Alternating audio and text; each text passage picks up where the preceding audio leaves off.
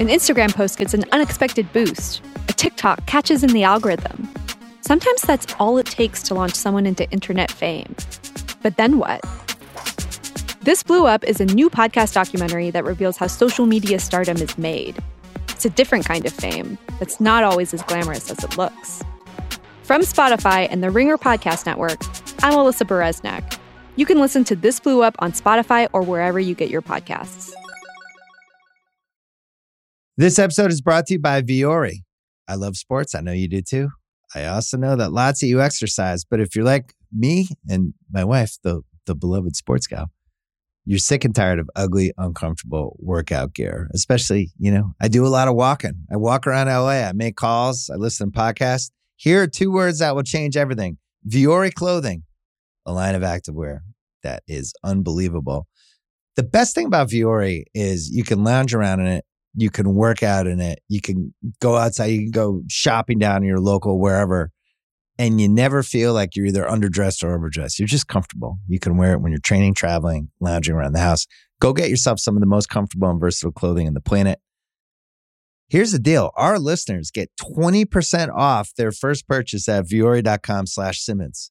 Once again, VUORI.com/Simmons. This episode is brought to you by 7-Eleven. What if I told you you could get a big snack almost anywhere for less than $5? Let's talk 7-Eleven's $3 big meal deal with 7 rewards. Big meal deal is a big bite hot dog and a large big gulp drink, and you won't find a better snack deal anywhere else. Here's what I put on my hot dog. Mustard. And that's it. That's it. I love a hot dog with mustard. Maybe if I'm feeling it, if I'm feeling crazy, maybe a little chili, maybe a little nacho cheese, but I'm a hot dog and mustard guy. But if that sounds like your kind of bite, visit 7-Eleven, valid through 1/7/25. 7-Eleven has the right to end this promotion early, plus tax, applicable on large big gulp only. Participating U.S. stores only. See app for full terms. All rights reserved. Like hundreds of early 90s teenagers in the greater Cleveland area, I will forever associate these 5 pristine ascending synthesizer notes with Ron Harper's basketball camp.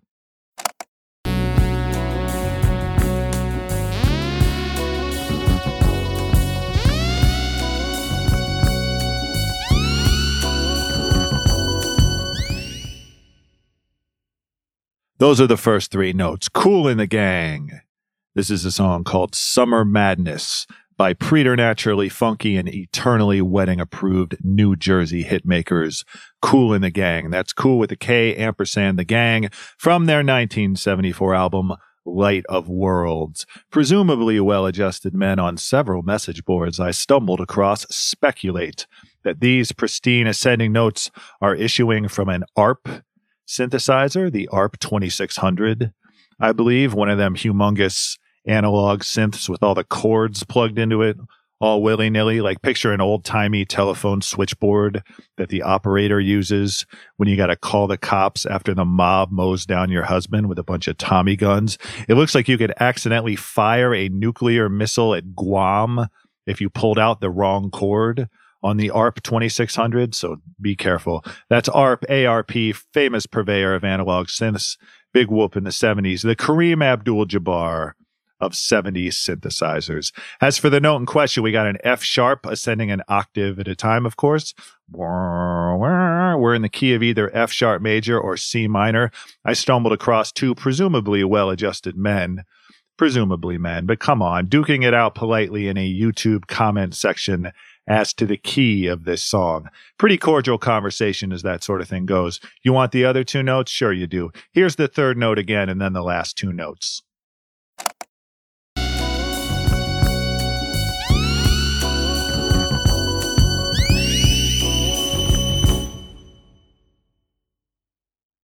Those are the last 3 notes. Amazing, jaw-dropping, blissful, transcendent synthesizer notes. Absolutely perfect. No notes on these notes. These 5 notes, it sounds like God turning up the volume on a sunset. Ron Harper NBA star Ron Harper, drafted by the Cleveland Cavaliers in 1986, shooting guard, tenacious, charismatic, runner-up for Rookie of the Year in 87 behind Chuck Person of the Indiana Pacers. Ron Harper, great player, decent goatee, bright future. And indeed, Ron led the Cavs to multiple NBA championships throughout the late 80s and early 90s of my overactive imagination. Meanwhile, IRL, the Cavs got their asses kicked by Michael Jordan and the Bulls a bunch of times. I believe Ron Harper was on the floor for the shot in 1989, Jordan over Craig Elo, very famous game-winning and playoff series-ending shot. It sucked major ass. I'm super pissed that you're making me talk about the shot. Ron Harper was cool as hell, though. His 1989 Hoops card, I was into basketball cards for like 20 minutes there in the late 80s, early 90s, but Hoops cards were briefly tremendously important to me. Ron's 1989 Hoops card, he's driving for a dunk probably. He's hanging in midair. Craig Elo and Bill Cartwright of the Bulls are looking on with some measure of reverence. Ron looks serene and indomitable. My favorite player. Also, L. Ron Harper is my best ever fantasy basketball team name. I'm very proud of that one. At the time, he was every Cavs fan's favorite player. Then we traded him to the Los Angeles Clippers for a guy named Danny Ferry, a highly touted young prospect from fucking Italy. Yikes. There were other guys in the trade, but who cares? Danny Ferry's 1990 Hoops card, somewhat ominously, he's in street clothes. He's just sitting there in a mint green sweater with his hands up in a sort of shrug emoji posture, like someone had just asked him, "Are you even any good at basketball?" And Danny's going, "Yeah," and he wasn't. Wow. He sucked. He was a scrub, dude. This one's for Danny. I don't want no scrub. A scrub is a guy that can't get no love from me. Hanging out the passenger side of his best friend's ride, trying to holler at me. Oh, he stunk so bad. Meanwhile, tragically, when Ron Harper drove out of town after getting traded the instant he crossed the Ohio border on the drive out to L.A., his car was hit by a giant flaming meteor and he was killed instantly. Very sad day for the NBA. I'm joking. He survived the meteor strike, but of course never played basketball again. I'm still joking. After a few years with the Clippers, Ron Harper went on to win 5 championships. 3 with the Bulls, 2 with the Shaq and Kobe Lakers. It's possible I'm still mad about this, but nonetheless, I am grateful to Ron Harper for giving us all the gift of Ron Harper's basketball camp. 1 week a year. Every summer, while he still played for the Cavs, hundreds of greater Cleveland area teenagers crammed into a sweaty gym somewhere, doing layups, scrimmaging, hustling, boxing out, perhaps. Not me. I didn't care for boxing out. Too many sweaty, flailing limbs. And then you'd wait in a long line for Ron Harper to sign your t-shirt. I believe Ron Harper's basketball camp is where I learned the beef method of shooting free throws. Beef is a helpful mnemonic device. Beef stands for bend, elbow, elongate, forearm. I don't remember what beef stands for, man. I just wanted Ron Harper's autograph. And then we'd all burst out of the gym, triumphant, blinking and sneezing in the late afternoon Midwestern summer sunlight. And one year the gym was coincidentally right across the street from my grandma's house. So after an exhausting day of not boxing out, I'd go back to grandma's and flop on her couch and chug red Gatorade and flip on MTV and spend some quality time with 5 amazing, jaw-dropping, blissful, transcendent ARP 2600 synthesizer notes. And think of the summers of the past. Adjust the bass and let the Alpine blast. Pop in my CD and let me run a rhyme and put your car on cruise and lay back, cause it's summertime. They're still stupendous. This is the Fresh Prince's new definition of summer madness. This is a song called Summertime by the preternaturally cuddly and occasionally misunderstood by parents West Philly rap duo DJ Jazzy Jeff and the Fresh Prince. From their 1991 album Home Base, a record I did not own, and yet I loved Summertime very much and very much knew every word by heart. Home Base is also the Fresh Prince record with You Saw My Blinker Bitch on it. Let's stick with Summertime, shall we? I knew every word. The temperature's about 88. She turned around to see what you beeping at, etc. I might as well let the Fresh Prince take it from here. Sitting with your friends as y'all reminisce about the days growing up and the first person you kiss. And as I think back, makes me wonder how the smell from a grill can spark up nostalgia. Wow, an immaculate Kool and the Gang sample on Summertime. Yeah, 5 pristine ascending synthesizer notes that unfortunately do not represent the steady improvement of my basketball skills after a week at Ron Harper's basketball camp. An ARP 2600 line that echoed the progression of my teenage basketball ability would go like,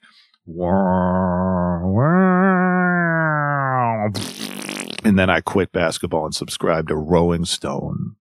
I was not destined for greatness, or at least not destined for greatness at the scale of Ron Harper or the Fresh Prince, otherwise known as our dear friend Will Smith, soon to be a chart-topping solo pop star, a world historical blockbuster actor, an Oscar winner, and a guy currently banned from attending the Oscars. Let's just say that 1991 was a simpler time for many of us.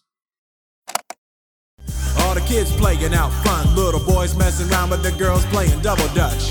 While the DJ spinning a tune as the old folks dance at your family reunion. I regret to inform you that when summer rolls around again, the old folks at the family reunion will be dancing to Summertime by DJ Jazzy Jeff and the Fresh Prince. The old folks are us now. Tough break for us. But even in 1991, as a hustling, averse 13-year-old, this song was one of those instant nostalgia deals for me, right? Quite a literal situation. It's summertime, and I'm sitting there on my grandma's couch, spilling red Gatorade on my signed Ron Harper's basketball camp t-shirt, and I'm watching the nostalgia-tinged video for a song about nostalgia called Summertime, and I'm thinking, I bet I'm going to remember this, and I do. Though I was also thinking, I bet I'll remember the beef method for shooting free throws, and I don't. But I still think of Ron Harper fondly, and I think of the Fresh Prince's delivery of the line, 2 miles an hour so everybody sees you fondly. And I think of those 5 transcendent ARP 2600 synthesizer notes most fondly of all. They are my all-time favorite ARP 2600 synthesizer notes. So imagine my delight when I heard them again recently as accompaniment to one of my all-time favorite singers. I was not looking for no love affair, partner. Now you wanna fix me. I was not looking for no love affair. Now you wanna more. This is Erykah Badu from her magnificent 1997 debut album, Baduism. This is the flipped it mix of a song called Certainly. Fantastic first line to the song, Certainly. I think you'll agree. Who gave you permission to rearrange me? Certainly not me. I need to tell you immediately that I've been to hundreds of concerts in my life. Though I've been to like 3 concerts in the past 3 years, I'm basically retired in that sense, as you'd expect from one of the old folks at the family reunion. And I've seen Erykah Badu live a half dozen times or so, and I have spent more time waiting for Erykah Badu to take the stage than any other musician in history, with the sole exception of Lauryn Hill. I've spent more time. I have devoted more hours of my life to waiting for Lauryn Hill. Lauryn Hill as a live performer is later than Erykah Badu, but that's it. Erykah Badu is later than anybody else. Erykah Badu processes time differently. I'm not proud of this, but apparently I complained on Twitter about how long it was taking Erykah Badu to take the stage in 2 separate incidents in the year 2010 alone. 2 shows like 6 months apart. And both times, every time, all that waiting was worth it.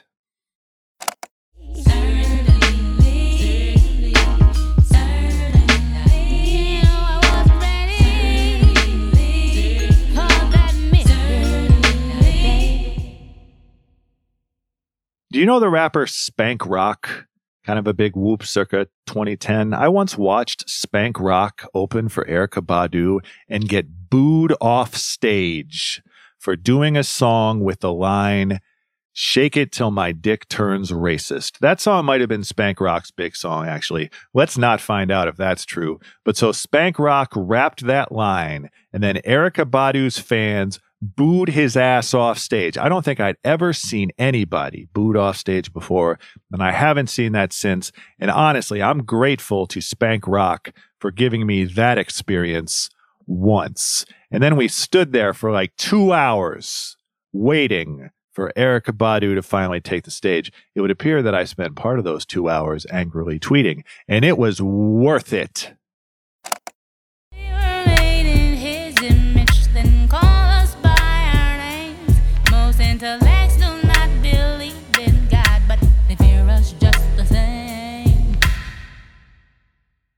This song is called On and On, the big single off Baduism, and still one of Erykah's biggest songs overall. It's her most streamed song on Spotify, etc. Most intellects do not believe in God, but they fear us just the same. That's a rad line for a hit song. It's a lovely song. On and on, the bass, the drums, the voice. These are just a few individual elements to this song. Phenomenal song, really. I propose to you, however, that it is not quite Erykah Badu's best song. Or at least it's not the song that makes the strongest argument for why I have devoted like 12 hours of my life exclusively to waiting for Erykah Badu to finally come on stage and sing it. I think you better call Tyrone. Call him. This episode is brought to you by Viore. I love sports. I know you do too. I also know that lots of you exercise, but if you're like me and my wife, the beloved sports gal, you're sick and tired of ugly, uncomfortable workout gear. Especially, I do a lot of walking. I walk around LA. I make calls. I listen to podcasts. Here are 2 words that will change everything. Viore Clothing, a line of activewear that is unbelievable. The best thing about Viore is you can lounge around in it. You can work out in it. You can go outside. You can go shopping down in your local wherever. And you never feel like you're either underdressed or overdressed. You're just comfortable. You can wear it when you're training, traveling, lounging around the house. Go get yourself some of the most comfortable and versatile clothing on the planet. Here's the deal. Our listeners get 20% off their first purchase at Viore.com/Simmons. Once again, VUORI.com/Simmons. This episode is brought to you by Cars.com. When you add your car to your garage on Cars.com, you'll unlock access to real-time insights into how much your car is worth. Plus, view its historical and projected value to decide when to sell. So when the time is right, you can secure an instant offer from a local dealership or sell it yourself on Cars.com. Start tracking your car's value with your garage on Cars.com. My name is Rob Harvilla. This is the 83rd episode of 60 Songs That Explain the 90s, and today we are discussing Tyrone by Erykah Badu from her album Live, also released in 1997. The live version of Tyrone is vastly superior to the recorded version of Tyrone. Just FYI. I'm not quite ready to declare that Erykah Badu's Live is the best live album of the 1990s, but I'm coaching myself up to saying that. I can talk myself into this, and I can talk you into this as well. Come on, dude. Listen to the way she enunciates the words, "help you get your shit." And tell him, come on, help you get your shit. Come on. Unbelievable backing vocals on this song. Also, come on, come on, come on. We got Joyce M. Strong, Karen Bernard, and Ndambi on backing vocals. Unbelievable. Let me tell you the precise moment when I became a live album person. Live album people are not born that way. We are converted. We are radicalized. We are baptized. We are saved by one moment on one live album, listening at one very specific moment in time. The artist, the album, the personal moment's different for all of us. So, spring 2003, I moved from Columbus, Ohio to Oakland, California, my own little Ron Harper arc, a substantial physical move prompted by the remarkably lateral professional move from arts editor of one alt weekly to music editor of another alt weekly. Questionable, so I drive my car, my trusty silver Mitsubishi Galant, some 2,600 miles from Ohio to Oakland, California, and my dad goes with me. Just my dad and I bonding on I-80 West for like 36 hours, chatting it up and eating Wendy's or whatever, and taking turns at the wheel. So it's the dead of night, pitch black. I'm driving. My dad, I think, is getting some sleep. And there's a violent thunderstorm on the outskirts of North Platte, Nebraska. We got raging winds blowing my trusty silver Mitsubishi Galant all over the highway. We got a torrential downpour battering the windshield. We got crap visibility, right? All we really got are these spectral and gargantuan flashes of lightning in the distance, illuminating the picturesque metropolitan skyline of North Platte, Nebraska. And I tighten my jaw and tighten my grip at 10 and 2 on the steering wheel. And I got my CD player and I pop in At San Quentin by Johnny Cash. So what do you want to hear?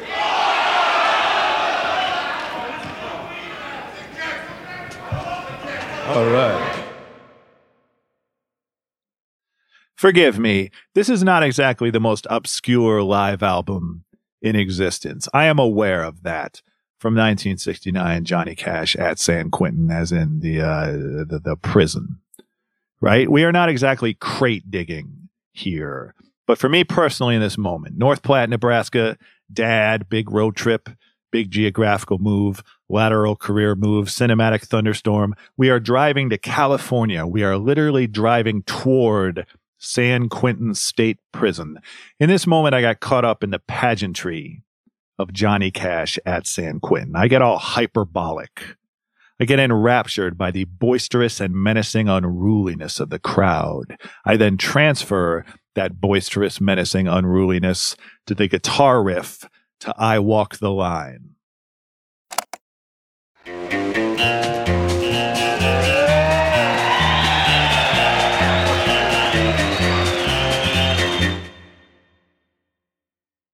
And then boom, another thunderclap, another burst of lightning, a quick flash of dad sleeping next to me and North Platte looming in the distance. It was a cool moment. All right. But here now, for whatever reason, is the precise moment when I personally became a live album person. What's that? Hey, what are you guys drinking in those tall purple glasses? What is that rot guts? Tea? The jovial contempt with which Johnny Cash says the word tea right before he launches into Darlin' Companion on the At San Quentin record. That's when I became a live album person. Just an entire immersive universe, a full-blown cult of personality, an almost too vivid sense of place, given that the place in question is literally a prison, conveyed by the way Johnny Cash goes, tea? Another thunderclap in the distance, and I can clearly picture the light glinting off those tall purple glasses, and I can practically taste whatever rot gut the residents of San Quentin are drinking out of those glasses. Tea? I loved it. I still love it. I am a live album person now. I start listening to other live albums. I have, apparently, very little imagination, so next I listen to Johnny Cash at Folsom Prison. But I shot a man in Reno just to watch him die. The residents of Folsom Prison seem to enjoy that particular line quite a bit. Do they not? I also love the way they break Johnny's concentration for a split second when he does the ordinarily quite grim acoustic ballad, Long Black Veil. I'd been in the arms of my best friend's wife. Did I hear somebody applaud?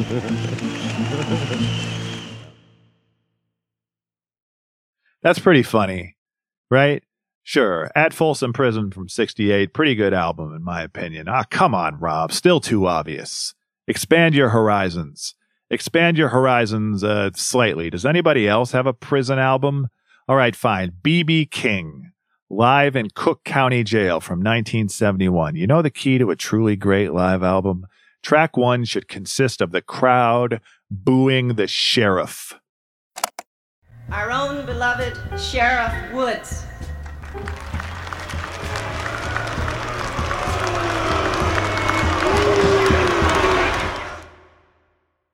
Great live album, live in Cook County Jail. Whole thing's amazing. B.B. King does a song called Worry, Worry, Worry that's essentially a 10-minute TED Talk on male-female relations. But yeah, the best part of this record is within the first minute when the crowd boos the sheriff. Let's keep it moving. You do listen to live albums for the crowds, right? The collective euphoria, but also the individual yelps and screams and whatnot. James Brown live at the Apollo, right?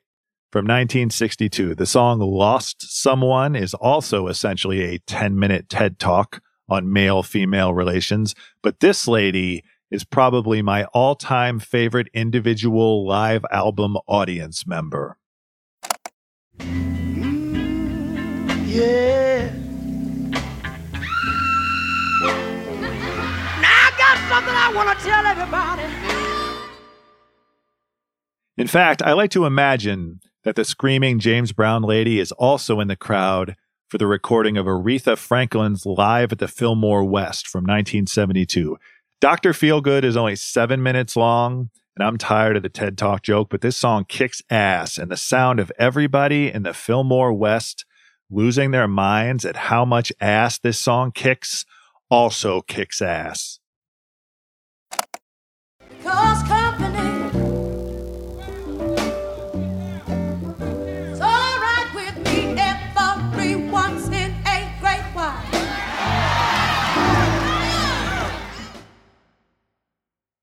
Let's keep it moving. Early 70s, you also got Donny Hathaway live and Bill Withers live at Carnegie Hall. Mid 70s, you got Frampton Comes Alive. Late 70s, you got Cheap Trick at Budokan. Early 80s, you got Motorhead's No Sleep Till Hammersmith. Mid 80s, you got Talking Heads' Stop Making Sense and Sam Cooke live at the Harlem Square Club from back in the 60s, and a shitload of Bruce Springsteen that takes the rest of the 80s to get through. And in the early 90s, you got the Beastie Boys sampling Cheap Trick at Budokan. This next one is the first song on our new album.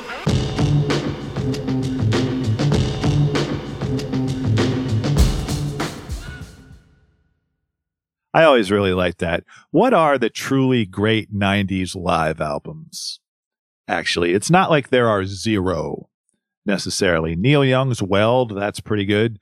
Fleetwood Mac's The Dance has that version of Silver Spring where Stevie Nicks tries to kill Lindsey Buckingham just by singing at him.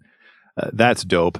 People really dig the Boogie Down Productions live album from 1991, right? Called Live Hardcore Worldwide. I really like the part where the boisterous crowd responds to a freestyling KRS-One making fun of the way other rappers write their songs. You sit at home with a pen and a pad, going dad, mad, glad, bad, sad. That's Silence from 78. A little late to make a tape for the break. Live hip-hop albums are great if you enjoy boisterous crowd responses to savage burns.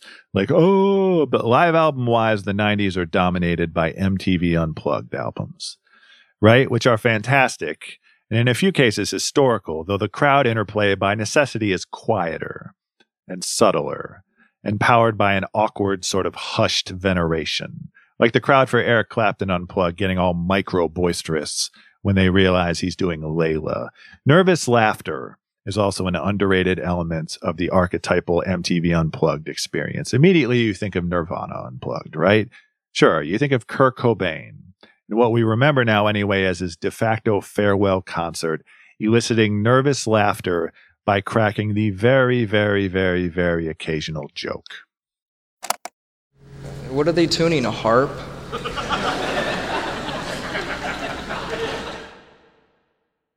Kurt is smoking on stage when he says that while they're setting up the meat puppets. I never knew that.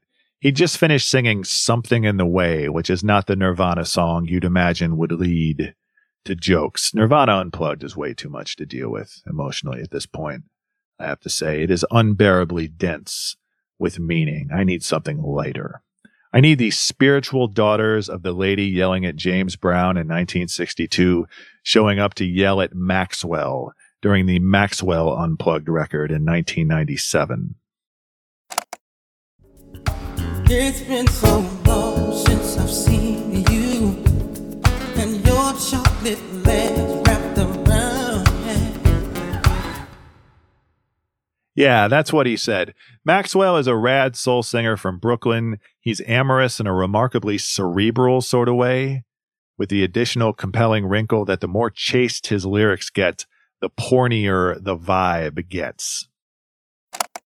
I'm walking down that aisle.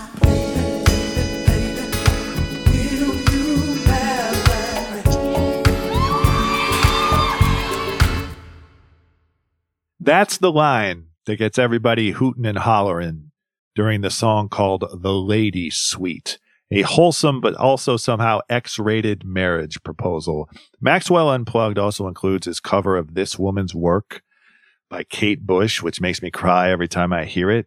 And that, too, is unbearably dense with meaning and too much for me to deal with right now.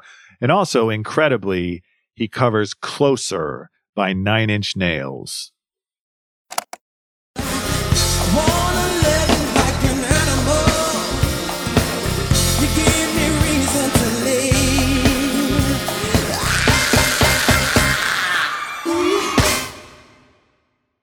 Maxwell changed the lyrics to Closer. Basically, he took out the word fuck and made the whole song even filthier. Remarkable. I don't know how he does that. Maxwell is also in this moment one of the biggest young stars in the thirsty and nebulous and somewhat controversial neo-soul movement. Hot genre alert, neo-soul.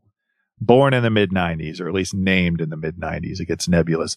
Neo-soul features young soul and R&B singers who are a little jazzier, a little more profound and sophisticated and ethereal, and hopefully a great deal more evocative of the big shots from the 60s and 70s, your Marvin Gayes, your Stevie Wonders, your Erykahs, etc. That's the idea. Anyway, thirsty is a rude way for me to put it, but there's an immediate aspirational quality to this term. Neo-soul is, though, one of the better regarded modern instances of the prefix neo entering the sociocultural sphere. Neo blank things are generally bad. Please do not make me list examples of bad neo blank phenomena. Just please trust me on this. But still, you're right to be skeptical. Any new musical genre name is a little corny, right? Neo-soul is a better name than trip-hop or electronica or neo-swing. That's one of the bad neos. But really the reason to be skeptical is that obviously it's called neo-soul as a way to imply that regular soul music here in the mid-90s is bad now, or at least corrupted. Corrupted in part theoretically by rap music. Early and mid-90s soul and R&B singers just want to be rappers now. They want the swagger that rappers have. And forget evoking or reaching the level of all the 60s and 70s big shots. They just want to sample all those greats the way rappers do. So here's a thought experiment. Picture the Roots, the great Philly rap group The Roots, who are just getting started in the early 90s. Questlove, Black Thought, etc. They're all crammed into a tiny van. There's a clown car aspect to the Roots touring situation here in the band's infancy. And this comes on the radio. If you looked into my life and see what I've seen, oh, you will see I'm so if you looked in my life. Here is Questlove, Roots drummer, DJ, record collector, polymath, Oscar-winning filmmaker, not currently banned from attending the Oscars, in his autobiography, in his first book from 2013 called Mo Meta Blues, The World According to Questlove. Quote, "The day that Mary J. Blige's My Life came out in 1994, we all just sat in the van scratching our heads. We had never heard anyone sing over samples before, and here she was, with Roy Ayers' Everybody Loves the Sunshine under her, making up a new vocal, new lyrics. We were so caught between rejecting it as untenable and accepting it as the vanguard. End quote. My life is way closer to being the vanguard, but I think I get why they all got freaked out. 'Cause he'll give you peace of mind. Yes, he would. And you will see the sunshine. Listen, I love this song. This is a pro Mary J. Blige shop. I think we've established that. But what does it mean that My Life, one of the best soul songs of the 90s, is very explicitly built on the foundation of one of the best soul songs of the 70s? Everybody Loves the Sunshine is from 1976. It's the summertime of 1976. If you're the Roots, if you're Questlove, it means that beyond Mary J. Blige herself, this whole genre is in trouble. In his book, he goes on. He writes, like any new development, there was lag time. It took a year for us to digest it and accept that R&B singers were trying to be hip-hop artists. There was nowhere left for them to go. I hated what contemporary R&B had become. It was trite. It was soulless. It had no authentic passion. It was doing very little for me. And then I heard D'Angelo, and my head was turned. Brown sugar, babe. I guess high up your love, I don't know how to behave. D'Angelo is from Richmond, Virginia. He was born in 1974. He was 2 years old when Everybody Loves the Sunshine came out. And he was 21 years old when his debut album, Brown Sugar, came out in 1995. Questlove was into it. Quote, "It changed my life. Here was a singer who connected as deeply with me as the best hip-hop. It was that first album, of course, but it was more than that. It was what I heard behind the album. The sensibility that powered the songs, the ability to locate the heart of the best soul music. It was out of step with the times, but in a way that made it seem like he was stepping into uncharted territory." End quote. Speaking of locating the heart of the best soul music, my personal favorite song on Brown Sugar is D'Angelo's cover of Smokey Robinson's Cruisin', a.k.a. The Summertime of 1979.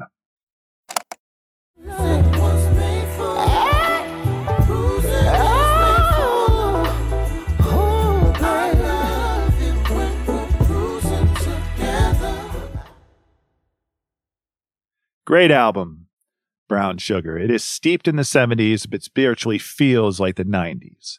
It is conversant with hip-hop, but does not spiritually submit to hip-hop. Delicate balance. D'Angelo figured it out early. Mary J. Blige figured it out early, but it's a tough balance for other new R&B singers to strike. Questlove's going to work on the next D'Angelo record, which is called Voodoo, and comes out in January of 2000, and that's a whole thing. But here in 95, D'Angelo is a new artist with an old soul, and he's got a manager named Kedar Massenberg, who's naturally thinking about promotion, about marketing schemes. And so Kedar decides to promote his new artist by making D'Angelo the face of a whole new genre, neo-soul. These facts are not in dispute. Kedar owns the trademark. Neo-soul genre creator is the first line of Kedar's Instagram bio. Sure, if it's 1995 and you're trying to build a whole new genre of music around one person, D'Angelo's an excellent choice. The filthier his lyrics get, the smoother he sounds. I don't know how he does that.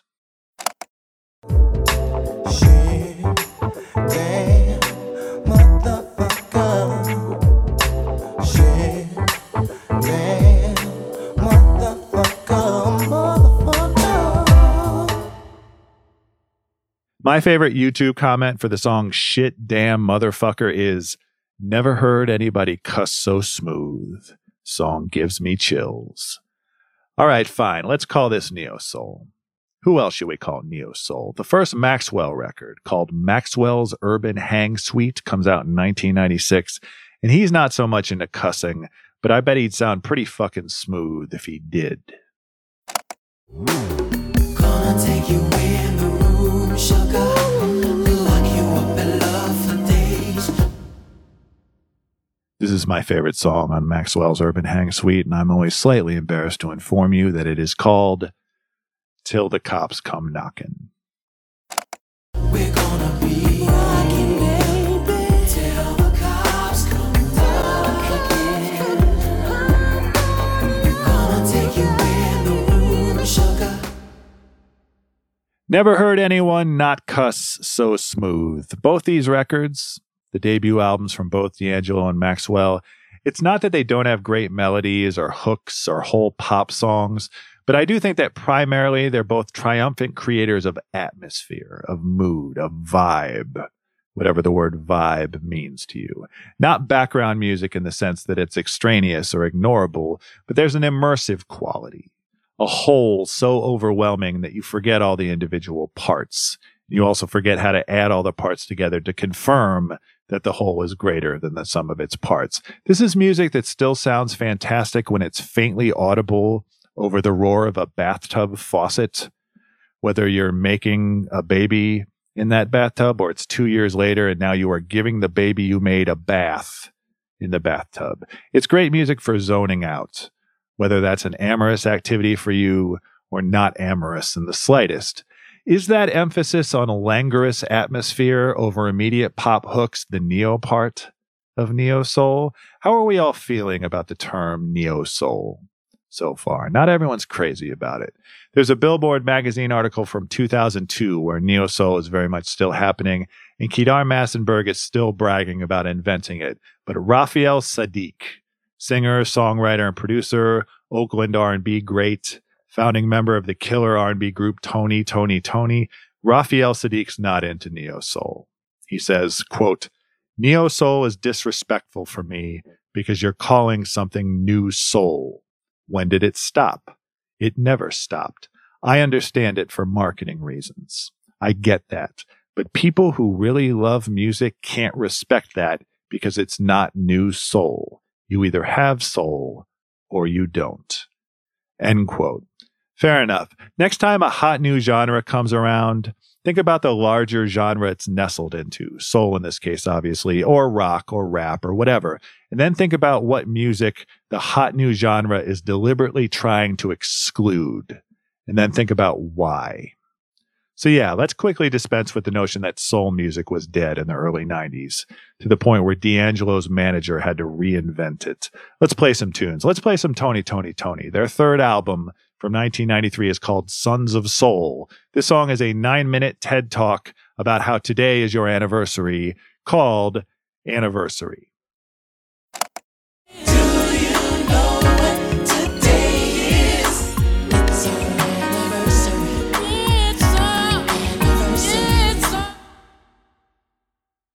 If someone plays this song for you on your anniversary and you don't immediately know the answer to the question, do you know what today is? You're in a lot of trouble. 1993 also brings us Plantation Lullabies, the debut album from Michel Indagiocello. Born in Germany, raised in Washington, D.C., rad singer and songwriter and bass player. Compared to a lot of pop music in 93, she's a little jazzier, a little more profound and sophisticated and ethereal.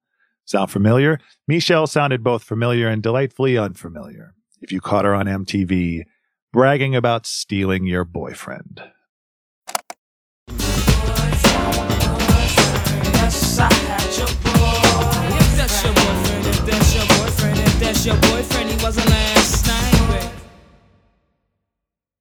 That song's called If That's Your Boyfriend, parentheses, he wasn't last night. Excellent use of parentheses. That's a very funny breakout song for Michelle's long and excellent career. Let's leave it at that. But she's another great new artist, conversant with hip-hop, but not submitting to hip-hop. Make a note of it. Finally, in 1994, we got the Philadelphia R&B duo Zhane. That's Z-H-A-N-E with an accent. Their debut album is rather pointedly titled Pronounced Zhane, and their first single, Hey Mr. DJ, is a top 10 pop hit with a great Michael Wyckoff early 80s disco sample and a ridiculously fantastic chorus. Hey DJ, keep playing that song all night, on and on and on. If you know where to look, soul, R&B, urban sweet music, whatever you want to call it. This music is already thriving in 1995 when the neo-soul marketing revolution kicks off. And that marketing revolution doesn't become a real revolution until 1997 when Erykah Badu shows up.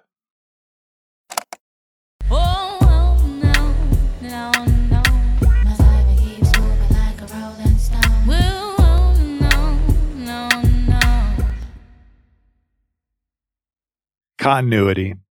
We love continuity, don't we? Erykah Wright was born in Dallas, Texas in 1971 and raised mostly by her mother, Colleen with a K, an actress who did a lot of local theater. Erykah herself started doing theater when she was 4 years old and wrote her first song when she was around 7. As for her singing voice, as quoted in Joel McIver's 2002 book, Erykah Badu, the First Lady of Neo Soul, she says, "I've got tapes from when I was 5 years old, and I think I sound exactly the same. Nobody taught me. It was just the right situation. Now it's effortless. The creator does it." End quote. By then, Erykah decided that her all-time favorite musician was Stevie Wonder, and she started performing in front of a mirror and imagining that she was a backup singer for Shaka Khan. In grade school, Erykah played Annie in a production of Annie. Early in her teenage years, she saw her first concert, Run DMC and the Beastie Boys, and soon she was rapping under the name MC Apples. No reason. It's a fine name.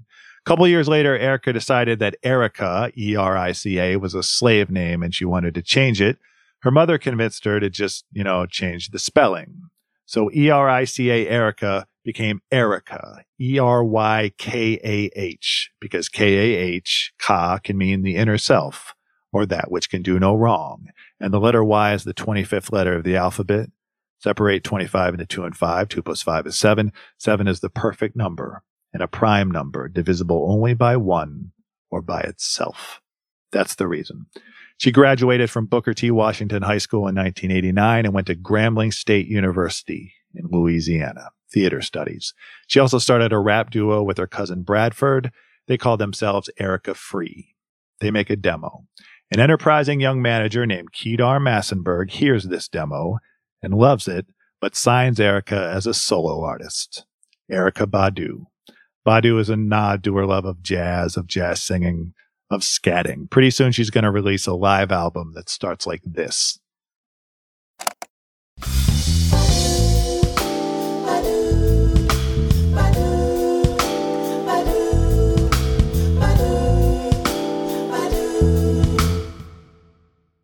Shout out Miles Davis. First thing Erykah Badu does in 1996 is record a duet with D'Angelo, a cover of the 1967 Marvin Gaye and Tammy Terrell hit Your Precious Love. What can you say? They're both old souls.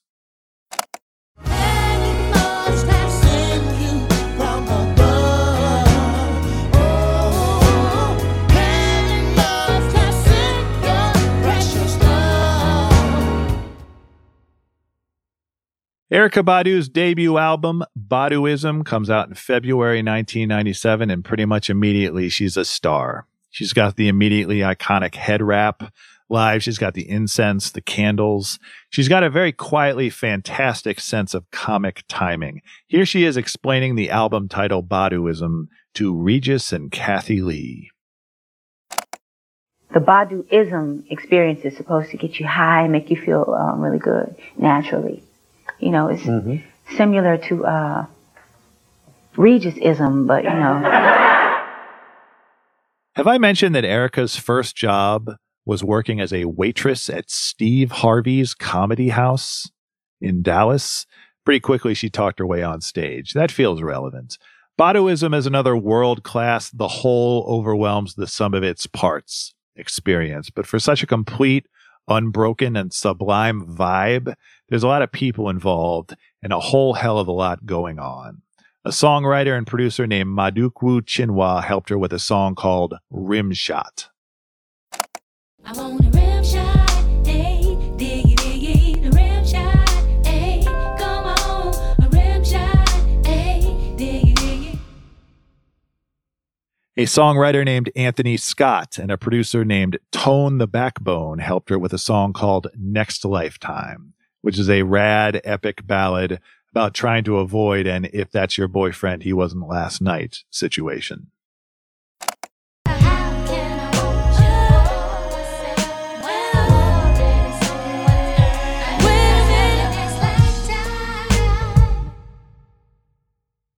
And the Roots, in fact, her new friends from Philadelphia, help Erykah with a song called Other Side of the Game, which quickly becomes her favorite song to sing live, period. It gave me the life that I came to live, gave me the song that I came to give. Pressure on me, but the seed is grown. I can't make it on my own. Erykah called Other Side of the Game her favorite song to sing live, period, in 2011 while talking to our dear friend and ringer overlord Sean Fennessy for GQ magazine. She also talked about how she felt about her manager calling her music neo-soul. Quote, "It was constructed outside of us. I think titles in music are mainly constructed to categorize things, to sell units. If I can speak for a lot of artists who feel the same way I do, it doesn't really matter. I don't have one song that sounds like another one in my entire catalog. It only sounds alike because I'm present in all of it." End quote. It's not that neo-soul was total bullshit or totally unuseful. The great New Yorker writer Kelefa Sene, writing about Erykah Badu in 2016, he wrote, "Neo-soul spoke to and for an increasingly confident Black bohemian culture, politically aware, spiritually minded, middle class. Its exponents took pains to show that mainstream hip-hop videos offered only a partial representation of Black life." End quote. But he also wrote about how Erykah, from the very beginning, did exist outside of that box, or any box. He said, "Of course, Baduism had its own understated hip-hop swagger. Badu's willowy voice, softened by vibrato, inspired comparisons to Billie Holiday, but she had a rapper's sense of rhythm and restraint. She knew how to stack syllables and deploy slang, and she knew when not to smother the beat with extraneous ad-libs." End quote.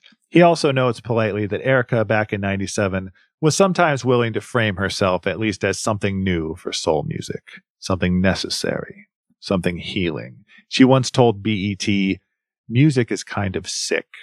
It's going through a rebirthing process, and I found myself being one of the midwives." End quote. Sure. Anyway, Baduism, great album. I can state with absolute confidence that it's the second best Erykah Badu album released in 1997. That we both receive. Boy, put this big thing in the bed, yeah.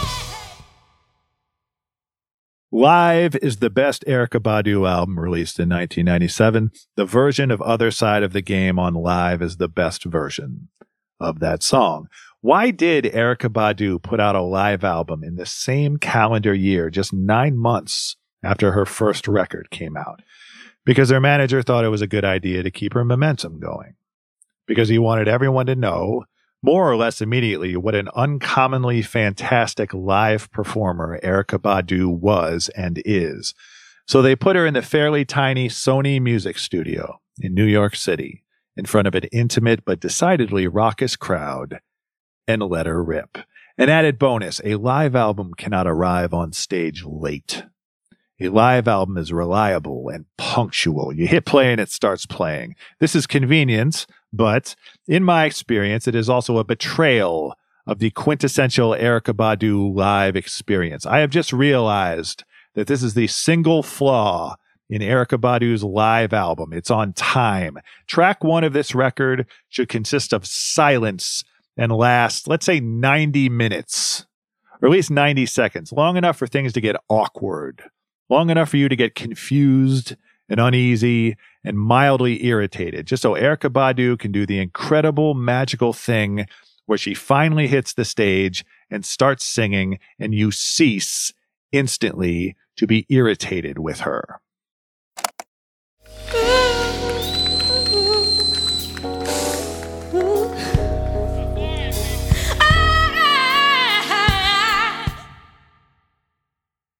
Did you hear the dude in the crowd going, "It's all right, baby"? That's a huge part of what makes Erykah Badu Live superior, the boisterousness of the crowd. The boisterousness of the crowd makes the live version the superior version of On and On. Like 1, 2, 3. Damn, y'all feel that over there? This is a live album coming out 9 months after her debut album, so she's got to work up some new shit, too. She covers Searching by our friend Roy Ayers in a disco tune by the band Heatwave called Boogie Nights, and All Night Long by the Mary Jane Girls, and oh, look at that, Stay by Shaka Khan.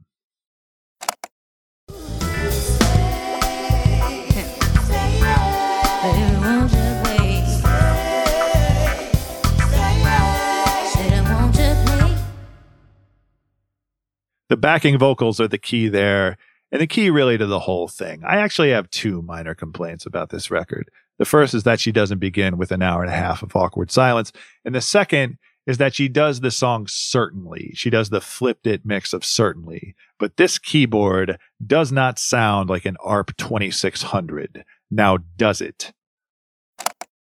No love affair, what's not looking for no love affair,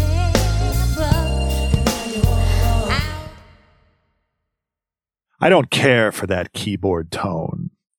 That keyboard is a mild insult to the grandeur of the ARP 2600. That doesn't sound like God slowly turning up the volume on a sunset at all. That sounds like the Danny Ferry remix of the Flipped It remix of Certainly. That's too bad. That's my other complaint. That's fairly minor. I'm complaining about that because there's very little else to complain about here. I'm complaining about that as a quick counterbalance before I start lavishly praising Tyrone. get tired of your shit. You don't never buy me nothing.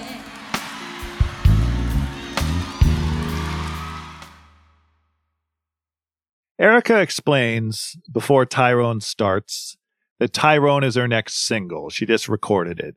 And she'd originally improvised it on stage with her band during a sound check in London. It is fair to assume that most people present for this live version are not familiar with this song. I guess I sound mildly naive when I say that, but it is terribly important to me to maintain my belief that the women here in the crowd screaming with malevolent joy at every line Erykah Badu sings are having a genuine instinctive reaction to how hilariously indignant and mean this song is. These are malevolently joyful screams of recognition, of commiseration. Erykah and all these women are sharing a moment here. What are they all drinking together in those tall purple glasses? Tea? See, every time you come around, you got to bring Jim, James, Paul, and Tyrone. I need you to understand how electrifying Erykah Badu is live, and playing you this song is the closest I can reasonably get. I have told this story before, a few times probably at this point, but the first time I saw Erykah Badu live in 2003, I believe, at the Newport in Columbus, Ohio, she punctuated one song by ripping her giant afro wig off her head and bouncing it on stage like a basketball, like boing, and it was, and it remains, the single most incredible thing I've ever seen anybody do on stage. Might have been during Tyrone.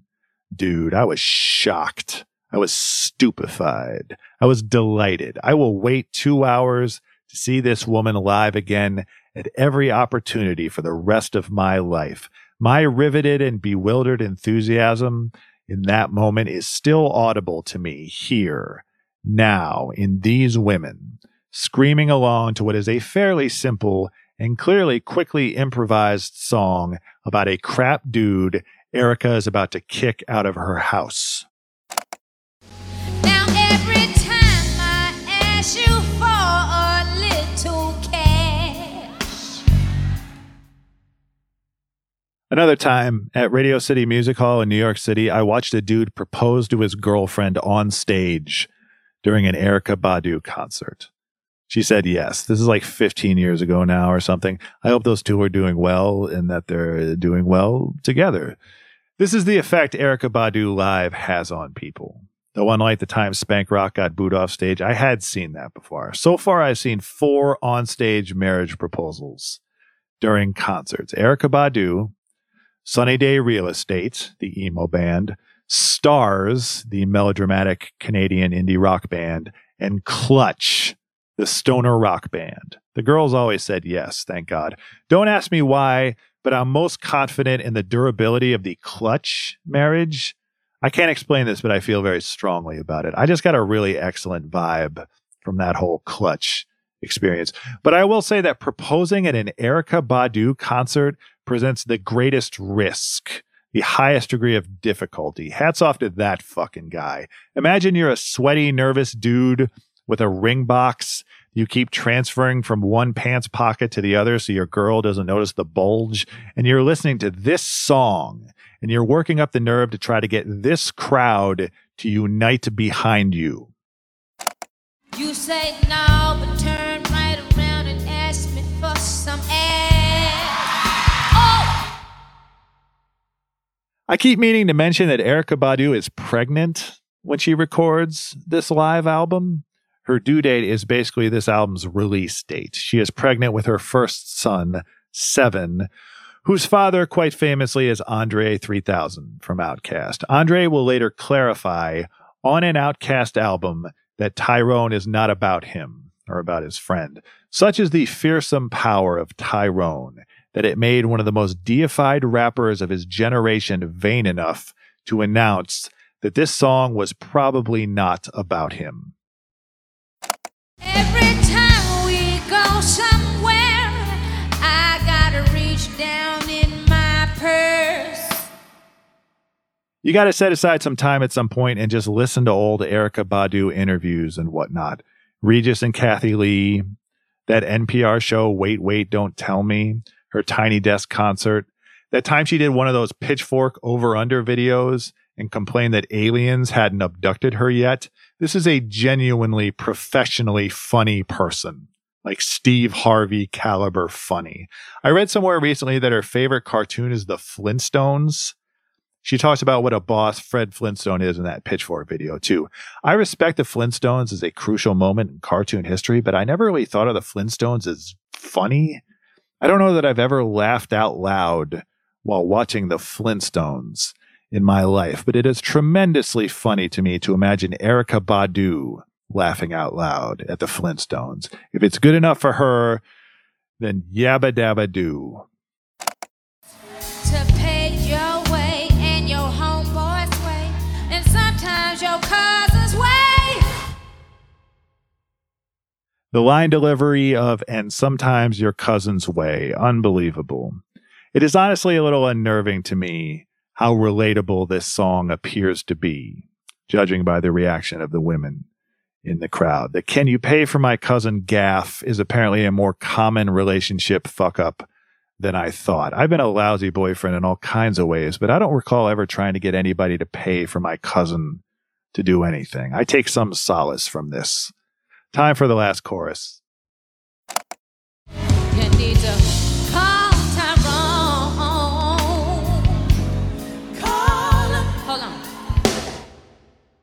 It's time for the climactic punchline in which Erykah Badu, very pregnant and in total command, will gather every ounce of charisma and fury from every soul singer ever in existence, past and future. This is the promise of neo-soul fulfilled.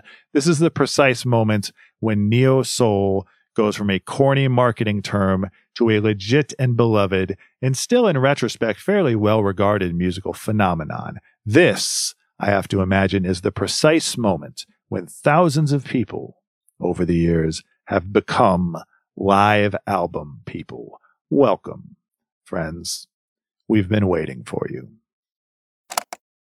But you can't use my phone.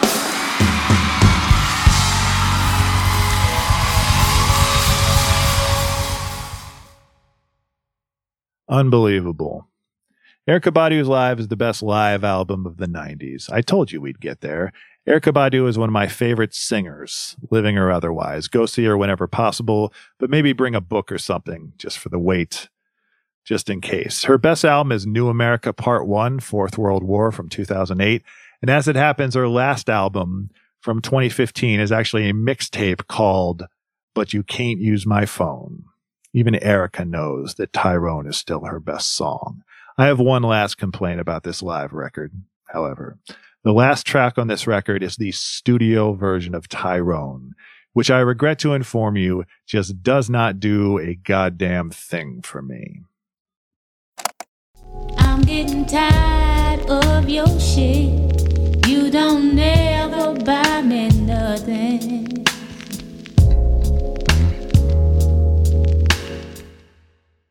You hear that, right? You know why this version doesn't work at all, right? You know it's missing, right? Of course you know it's missing. You are.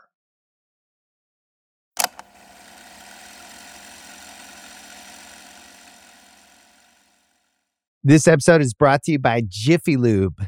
Cars can be a big investment, so it's important to take care of them. I once got a car that I started out with 25,000 miles on. I got it to over 200,000 miles because I took care of it. You know how you take care of a car?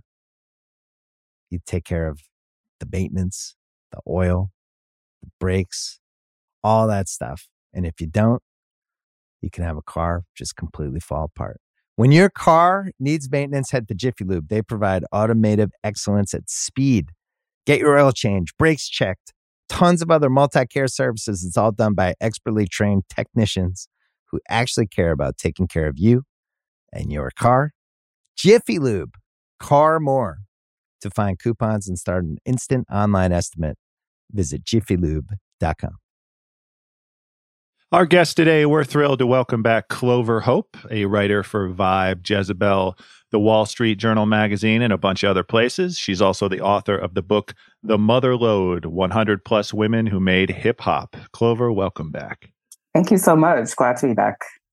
All right. Last year, you wrote a really great review of Baduism for Pitchfork's Sunday Review, and you talked about the idea of this record as a cultural reset, like a back to basics sort of thing, but back to basics in scare quotes. Like hearing this record back in 1997, did it sound more like the past or the future? Yeah. I mean, at the time, the album didn't strike me as futuristic when I first heard it. Like, to me, the sound was more contemporary R&B, inspired by classic soul. Badu's voice had that bluesy rasp to it. You know, it's like that raspy alto. Reminded you of jazz singers. She was compared to Billie Holiday, obviously, and sang with the band, live instrumentation. But looking back on the moment, there are elements of Afrofuturism in her artistry, I think, overall, as far as like the way she envisions the world, the way she kind of like fuses technology and digital aesthetics and I don't know, like ambiance into her music and fuses this old sound with these new ideas, basically.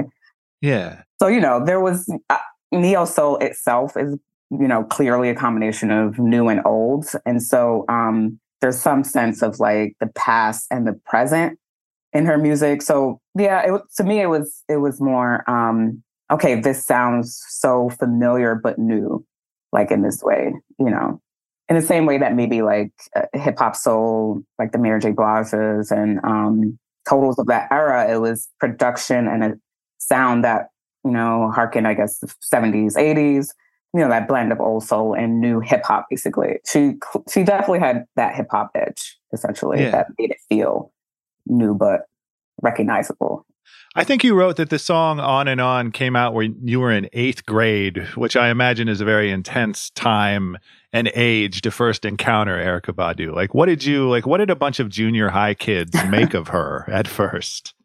We were so obvious, you know, like emo at that time, and just kind of figuring out feelings and like making sense of the world. Everything felt so big and existential. You know, losing a first love or something like that just feels like the end of the world.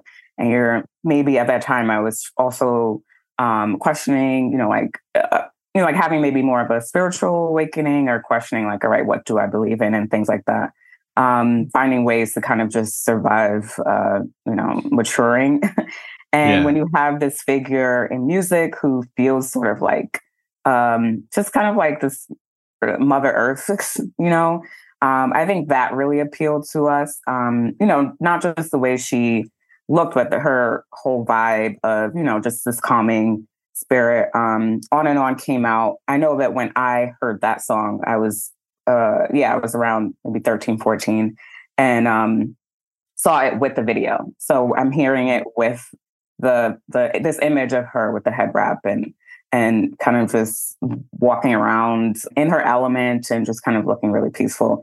And it was also almost, I think, a year after D'Angelo had released Brown Sugar. Right.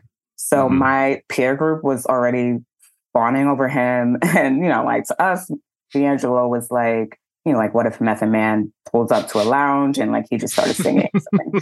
And Erykah was like his sister. And I think like that wise friend who would sort of tell you the truth in the most profound way.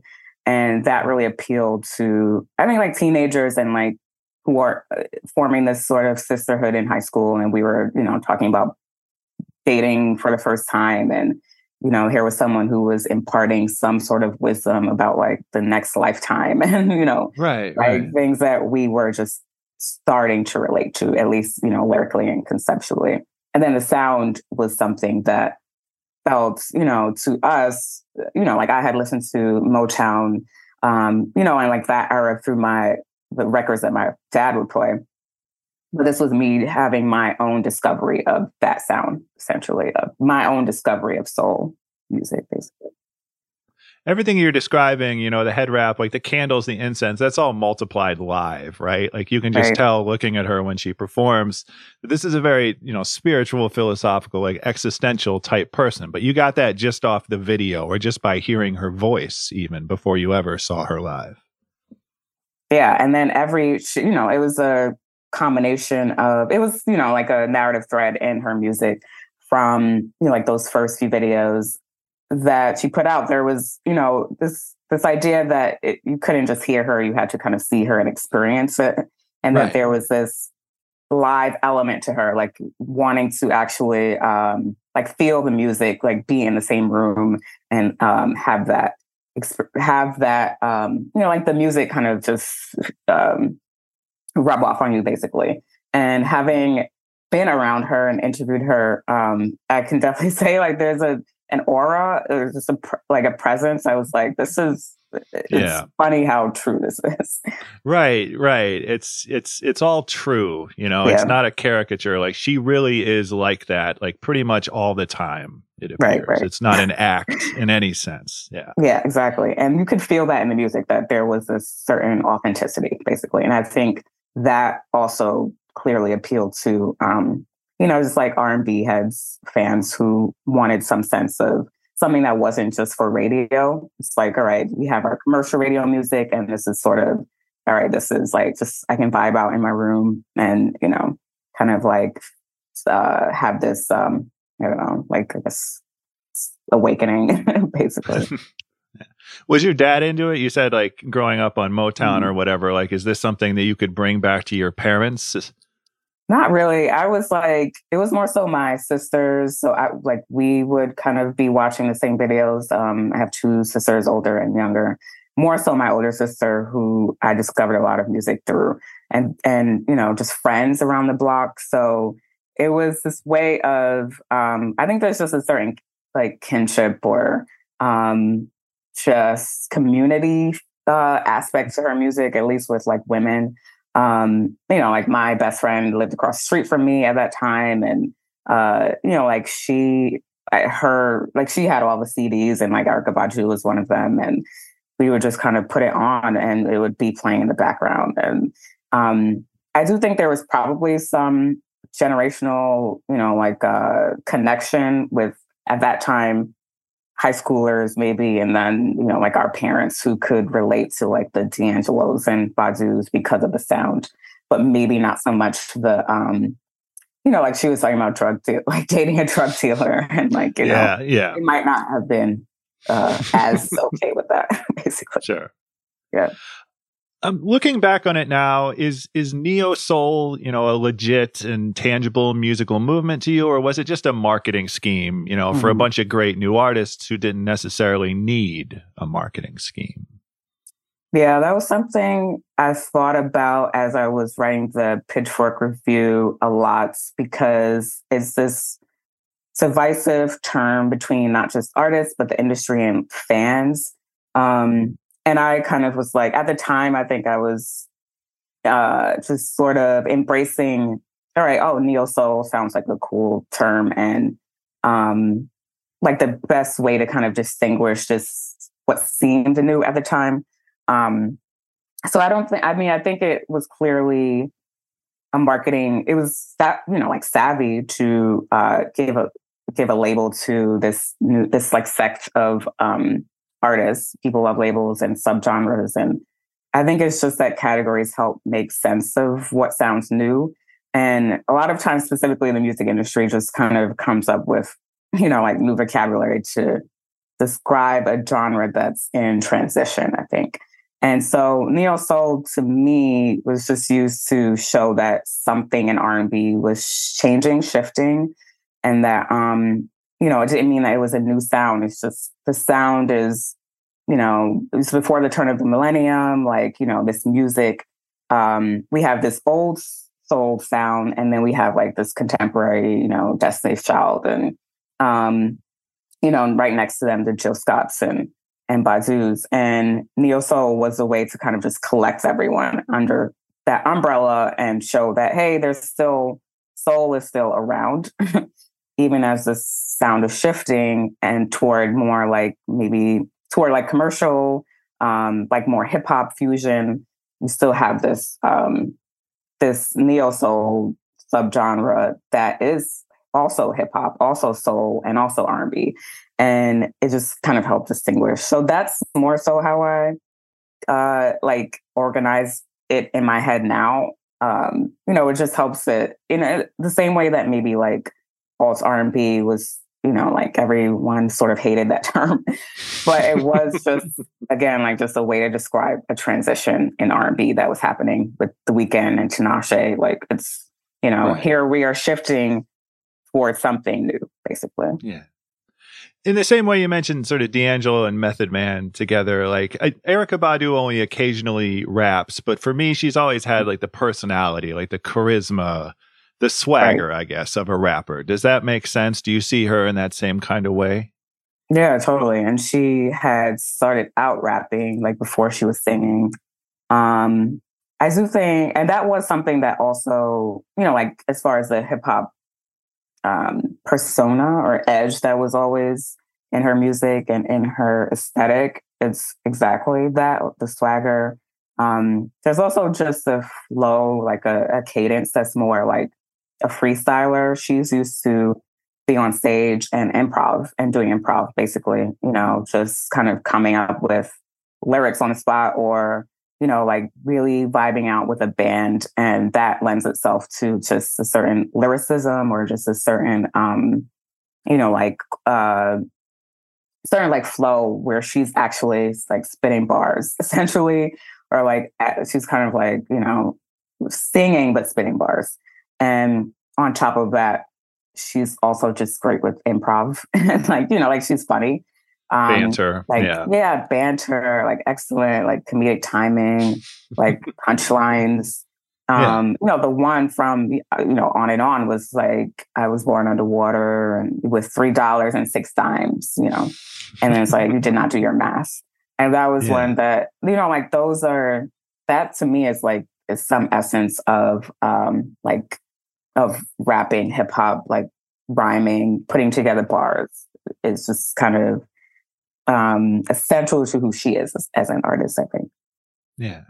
You write so beautifully about the Baduism song Next Lifetime, this very existential love song. Like I love the part where she sings Maybe We'll Be Butterflies. Like is that the best song in this record for you, or is this a record where every song is kind of the best song? That is best song for me and the one that I would replay often. But it's such a like front to back, you can play it all the way through sort of album that it, like it's hard to pick. But I do think that just kind of hit deeply because it was so crushing a bit. Like I think I've gone deep or whatever. It's like, oh, I just can't be with you now, but maybe. And like when, like when we're at like the next lifetime, when we're, like some other beings or whatever. And it's just such a, like it's, there's a way that it could have been corny or it could have been, cheesy coming from anybody else, but she just makes it such a beautiful sentiment. And yeah, that one, I have, that holds a special place for sure. Yeah. Does the live album do much for you? Does Tyrone? Oh yeah. I mean, that was another one that sort of came out of nowhere because she had already dropped this debut album. And then that song, I think she had been performing and that song kind of came, she created it as she was like touring. And I do think it had just a hold on specifically like my generation of young women, I guess like older millennials, essentially. Like it just felt like she was talking to us. And, it was 1997 before this era of like really major like R&B and pop empowerment records. But, Tyrone is probably in conversation with like, No Scrubs, TLC, right. Bills. It's like, I'm fed up. And like the first line is, I'm getting tired of your shit. It like, is. Get it together. Like, so I think, it maybe was part of this new wave or ushering in this wave of records from women pop stars who were kind of like staking some claim and as far as like relationships and just like making demands and like that was certainly a new feeling at that time. And yeah, so and Tyrone isn't even the subject, the bad guy in the song, the subject. Right. It's like the friend is Tyrone, and people kind of confuse it. But yeah. You mentioned briefly, like you've interviewed her. She's a fantastic interview, but like, she's fearless, right? She's not afraid to talk about seeing the good in Bill Cosby or something. Like she's active still in an era where like woke means something very different than how she meant it. Is there any way to separate her occasional sort of wild opinions from the rest of her persona, or is she not really being herself if she's not making you, slightly uncomfortable? Yeah, I think that discomfort might be part of her, this kind of overall way of being that, when someone is as, I guess, unconventional as Badu, like they are maybe bound to say something that is reckless and doesn't really resonate with the times. And it's kind of like, what, like how, like, what is your kind of logic rationale? It's almost like too much empathy and not enough logic, basically. So, those are the times where maybe her antenna is just tuned somewhere else and is uncomfortable for, like, as a fan to just realize that people you love or artists you love have these, like, questionable views. So it's, a thing where you have to, there's some separation, but not like, it's not like excusing, sort of. It's maybe like the beauty of like problematic faves, essentially. And I think there's been other views that you've had that's been like, okay, just maybe put the mic down right now. Sure. New America, the first one, is my favorite of hers. I love her whole discography, and it's very frustrating to me that we haven't gotten a new record from her, in forever now. But we waited for D'Angelo forever, of course. Lauryn Hill belongs here too. Like, is there something about this generation of great soul singers that makes them value quality over quantity to such an extreme degree? Right. Yeah, New America was the part one was around when I interviewed her, and she had talked a lot about just discovering, or how she had always been fascinated with technology and just discovering this new way of just making music digitally, and how that, like fascinated her. And I think there's just some way, like artists like a D'Angelo Lauren, there are remnants of just an old way of doing things. Like their generation was still on the cusp of like, this transition to digital and online, and just putting out an excess, basically. Putting out like what's essentially now too much music, or like way too many artists. Yes. And so maybe they just still have that tradition of marinating with the music, and just they need to take their time. But I also think, just by definition, like people who are used to live, like live singers, or like they're not studio artists. Their music became commercial, but they're not like radio artists. They're not necessarily making music to be on the radio or to be consumed in a like on a mass scale. So they make intimate soul music, that's made for essentially smaller venues, and kind of even just sitting on a chair and performing with the guitar. And so you can make a living just doing that and making money and like never releasing an album if you don't want to. And so I think maybe that part of it is just their DNA as artists is more so, they are, they're just not studio musicians. And, Sade, you could add her to that as well. Like they're... Of course, yeah. They're it's not their bread and butter, basically. So I don't think it necessarily even bothers them that they're not putting out an album every year. Right. I like what you're saying about her embracing technology. Like, I just think a lot about Tyrone, like what the line "you can't use my phone" means. In 1997, she used it as an album title, a mixtape title in 2015. Yes. The song is evolving alongside her, which is another reason I think I still gravitate toward Tyrone specifically. Right. And probably part of why Badu is still has some like cultural, like a cultural presence now, is that she has embraced social media. She's on Instagram a lot, and she's, she loves like using these tools to kind of be creative. And I think, that to me is like the futuristic element, where she is finding out she's embracing and finding out new ways to communicate and be creative, like with the tools she has access to. And that, while she may not be releasing albums like frequently, like that sort of creative presence, I think is like a big factor of why we're still, like, people still talk about her. The new generation knows her, like that influences, like major. Yeah. I think her versus battle with Jill Scott was like the one versus thing that I listened to like front to back. Like it's, one of my favorite memories, of 2020, was just sitting there and then listening to that for 3 hours or whatever. And I think that's because she sounded natural on that platform, to an extent that maybe other people who were there didn't. Exactly. Like she's just used to improvising, like both of them, and they can play off each other, and they could do that all day, essentially. Yeah.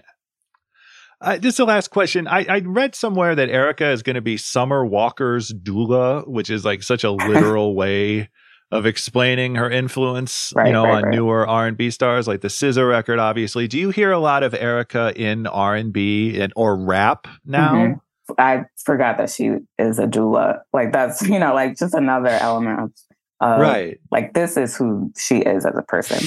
Yeah, I do think I see influence as far as, like the SZAs, the Summer Walkers, just mostly her sort of like lyricism, or, like she was I don't want to say vibe singer, because like, it's not just vibes. She has a great voice, and she, but she wields it in a different way. She's not like, blowing her pipes, and, Yeah, it's controlled. not Mariah or Aretha. Yeah, like it's controlled, and she has this essence of just feeling things out and going with the flow. And I think that influence is in the SZAs of the world, where they are feeling there's like a certain ambiance basically to the music, the sound. And I also think about how blunt she is in her music. Lyrically, Yes. like she will kind of just tell someone off very beautifully. Right. And I think that is also just kind of inherent in a lot of the new generation.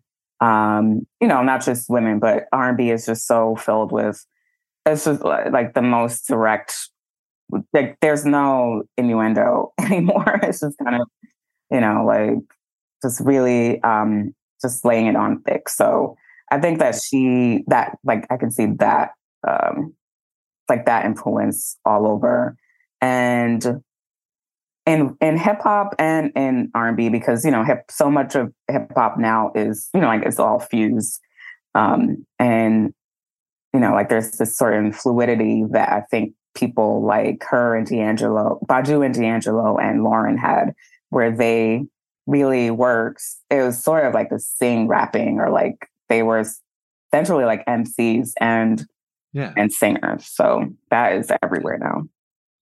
I do hear a lot of "I'm getting tired of your shit" type music these days. Exactly. And I think Erykah deserves a lot of credit for that. This has been awesome, Clover. Thanks so much for coming back on. It was great to talk to you again. Thank you. It's great. Thanks.